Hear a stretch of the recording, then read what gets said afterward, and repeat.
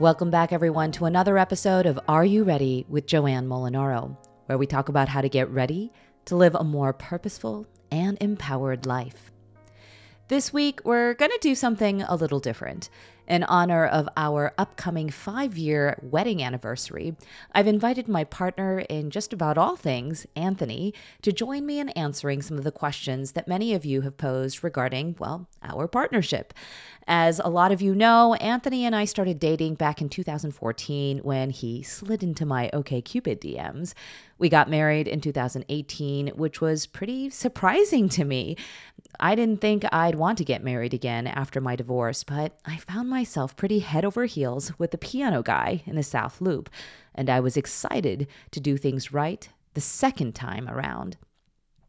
A lot of people don't learn from their mistakes in love. In fact, I think the divorce rate for second, third, fourth, fifth marriages is much higher than the divorce rate for that first love.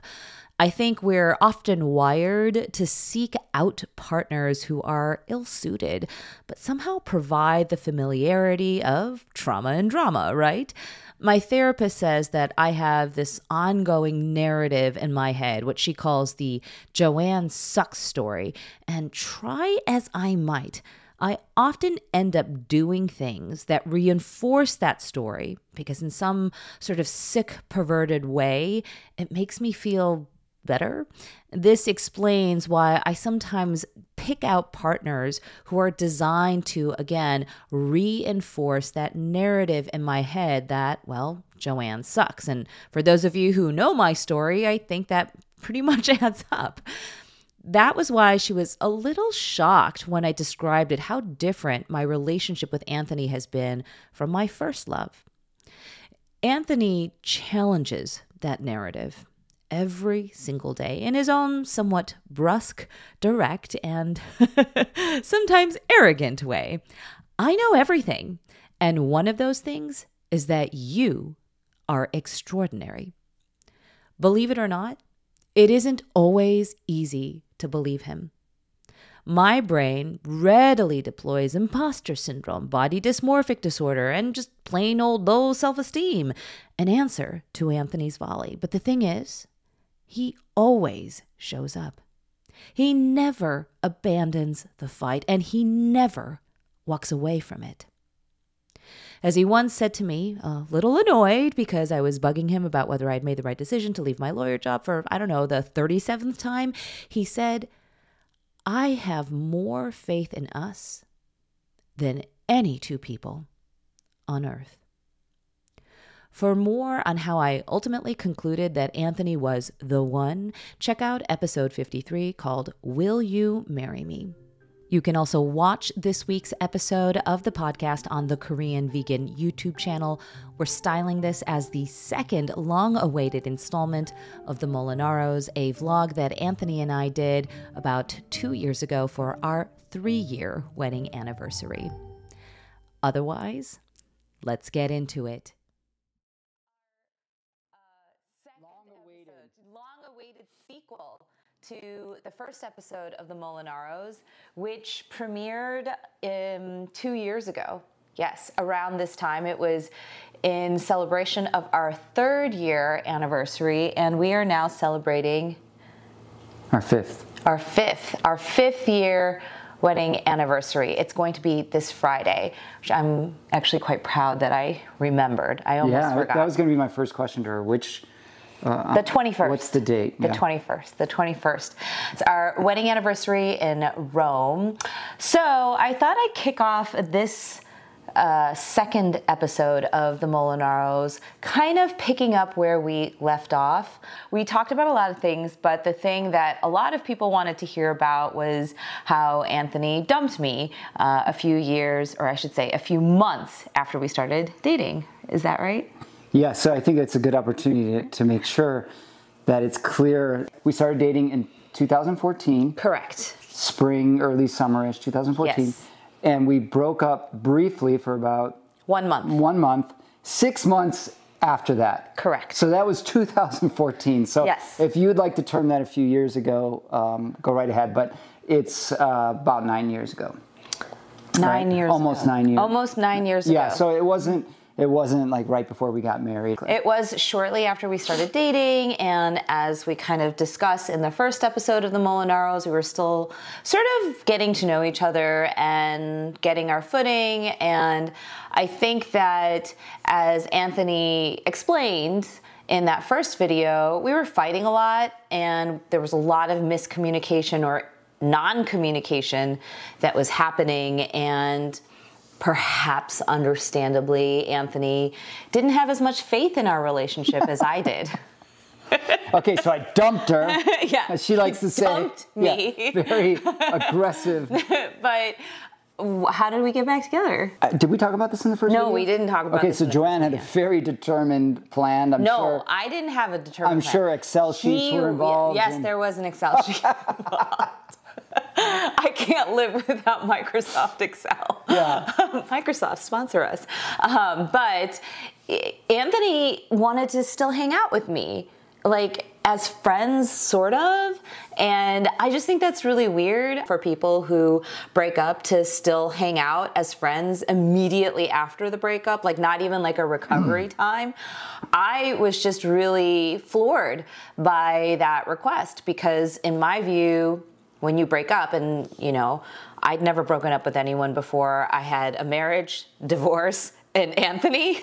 I was inexperienced, but I thought when you break up, you just like don't talk to each other. You unfollow each other on all social media platforms. You block each other on your phones. You essentially cut them out of your life. So he didn't want to do that. Breaking up, it's not one size fits all. So I don't remember exactly the situation 9 years ago, but knowing, I totally believe what you say, and I kind of vaguely remember that I was interested in hanging out, however you want to put it, spending time together, being friends, whatever, indicates to me that I didn't think it was necessarily 100% impossible that we would get together, but that a break was necessary because, if you were fighting as much as we were fighting, maybe you shouldn't be together, basically. Right. So I don't think it's as simple as should you hang out if you break up with someone. It's a little more nuanced than that. For sure. And like you said, every situation is different, but I think for my personality, I was so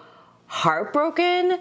I thought it was simply really dangerous to continue being in any kind of relationship with this guy unless there was some indication that doing so might ultimately materialize in a healthier romantic relationship. So that was the way I went into it, but I had to have very specific rules in place in order to guard against getting hurt again. And so what that meant was I couldn't see him more than once a week. During that 4-week period, I told him I will see you once a week.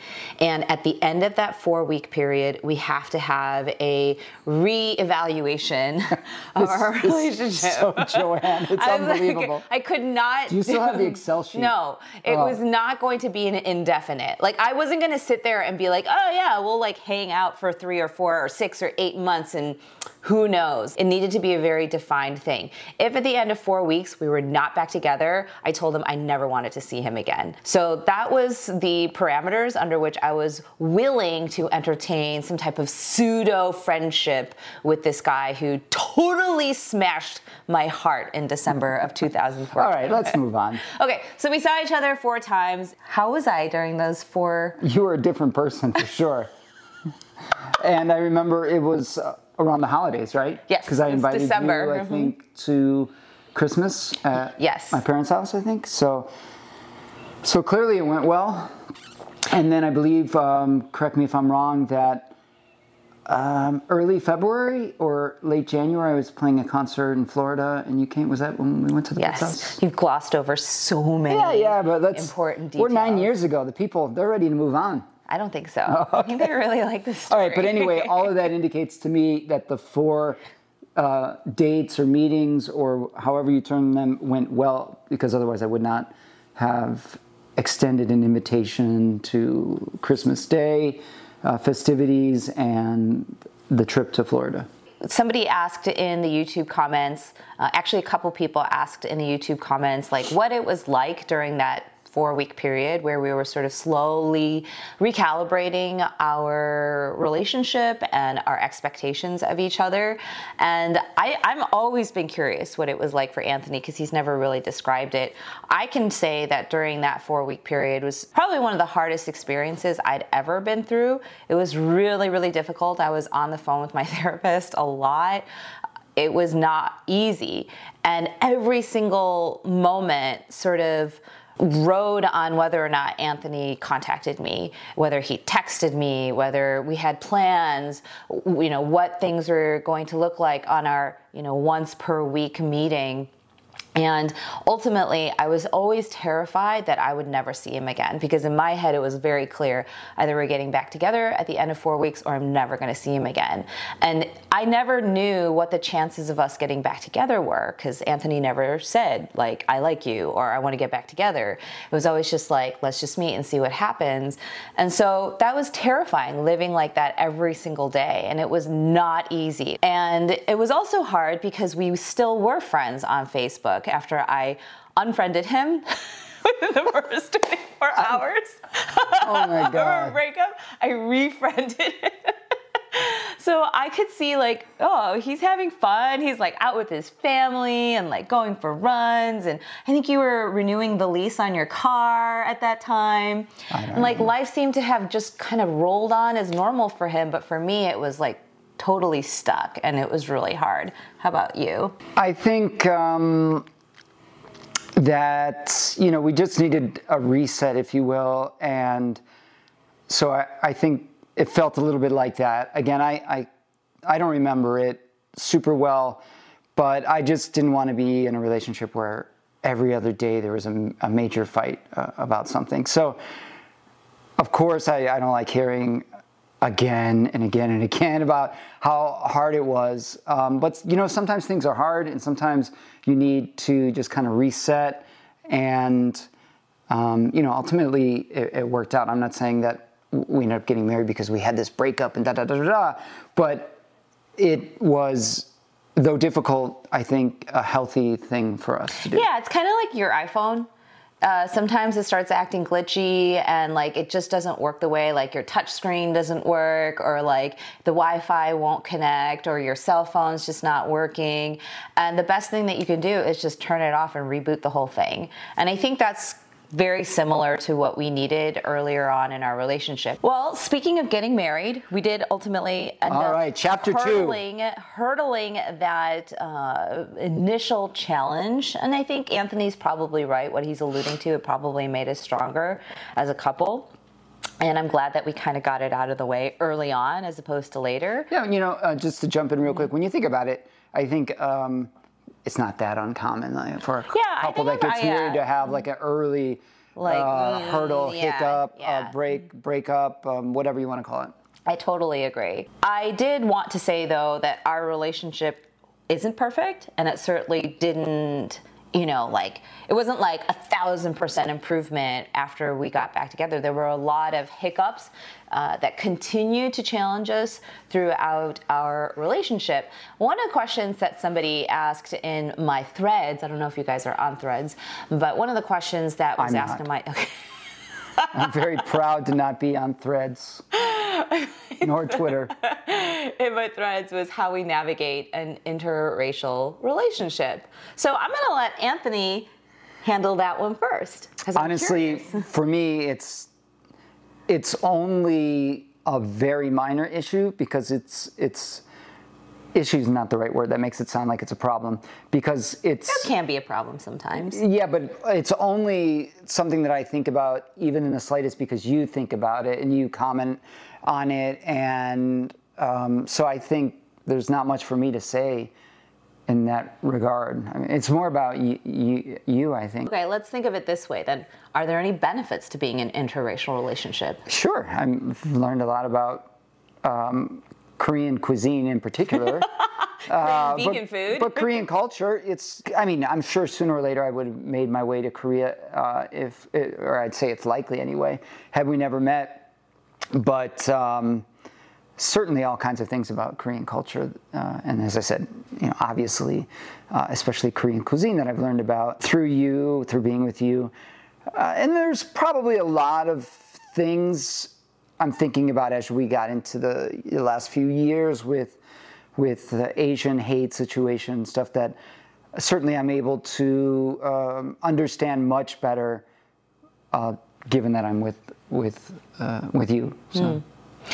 Do you think that prior to meeting me, that you felt that a large part of your identity was a function of your cultural background or heritage? Because Anthony, you're Italian American, right?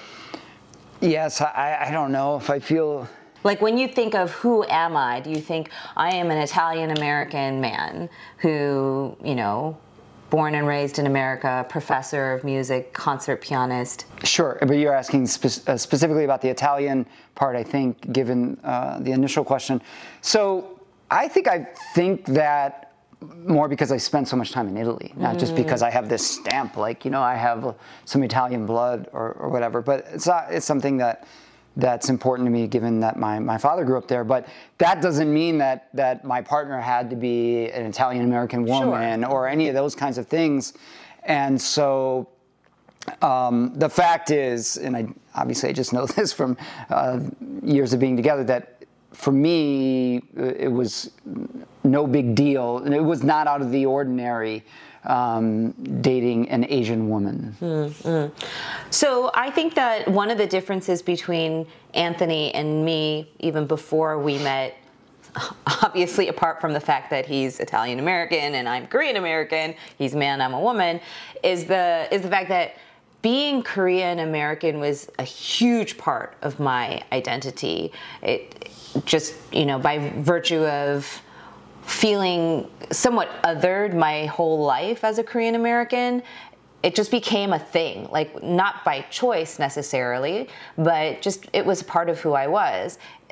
So many of my memories growing up were about, being different and not fitting in for any number of reasons, whether it was because I didn't speak English. Like that was my first, big awakening. Wow, like the world is really different out there. They don't speak the same language as me because I learned Korean before I learned English.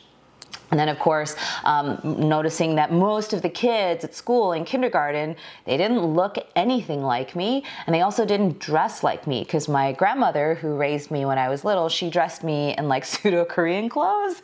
And so it was like really embarrassing when I first went to school. And of course, my food wasn't the same. My experience at home, where we spoke Korean with my grandma, and the food that we ate, and also even just the way that we interacted with each other culturally was so different from what I saw when I went over to my friend's house or what I saw on television as the quintessential American family. And so growing up, that sort of disparity between what I was experiencing as who I was and what it seemed as everyone else around me was experiencing in a largely majority, white American suburb, I couldn't not incorporate that into who I was and ultimately who I embraced as I got older. So I think that, being in an interracial relationship, again, it was my first one. I was married to a Korean American and then ultimately married Anthony. It had its ups and downs, I would say. Like there were times where I was like, wow, like sometimes I have a hard time relating to him, and I think he has a hard time relating to me because our experiences are so different. And that can be about anything. It could, if I grew up in a single home, single family home, like if my mom was a single mom or if a single dad, and Anthony grew up with two parents, like that very different experience could also create friction and gaps in our ability to relate to each other. So it's not limited to race or culture or anything like that. I think it speaks to just different experiences. I will say, like, the only time where it became extremely difficult for us to navigate that was in 2016. Like a year into the Korean vegan, when I had created that. And, our country, the United States, sort of erupted in this crazy amount of divisiveness as a result of the election. And I think I felt that so much more than Anthony did at the time. It hurt me like way more than it hurt Anthony. And I think it was hard for me because I felt very alone at that time. I felt like I'm on an island here. I didn't have a lot of Asian American friends at the time, and the closest person to me in my life was not an Asian American or a person of color, and it made me feel especially alone at that time. But one of the things that Anthony said during that time that I think really helped us and that made things a lot better was when he acknowledged that there was really no way for him to truly appreciate how I felt about everything that was going on at that time in our country, because he wasn't me, and he didn't know what it was like to be, an Asian American woman during that time. Do you remember that? Sure. I think that's a healthy perspective for any of us to have. I forget what we were watching something the other night, and I said, I would never say that. When someone said, I know how you're feeling. And I was like, I would never say that because there's no way to know. And that's just obvious, there's no way for me to know. But even if it's like not saying that, like, I know exactly what you're feeling, it's also like not acting like that. Sometimes we go through life acting like, yeah, I know exactly how you feel. I know exactly what you should or would do in a given situation. Because I think we're sort of built to just take some things for granted, like, oh, the way we view the world is the way that everybody else views the world. But I think so, even beyond just saying, I don't know what you're going through, I think what Anthony evidenced to me at that time was, yes, I don't know what you're going through, but he also implicitly acted in a way that gave me a lot of space to feel what I was feeling, whether it was rage, betrayal, hurt, sadness, depression, all of those things. He opened up that space for me, which I think was really important. All right, next question. How has Anthony felt about my recent popularity on YouTube? I feel great about it. Yeah. I don't know if the larger question is, how do you feel about your wife being a star or making more money or doing this, that, or the other thing?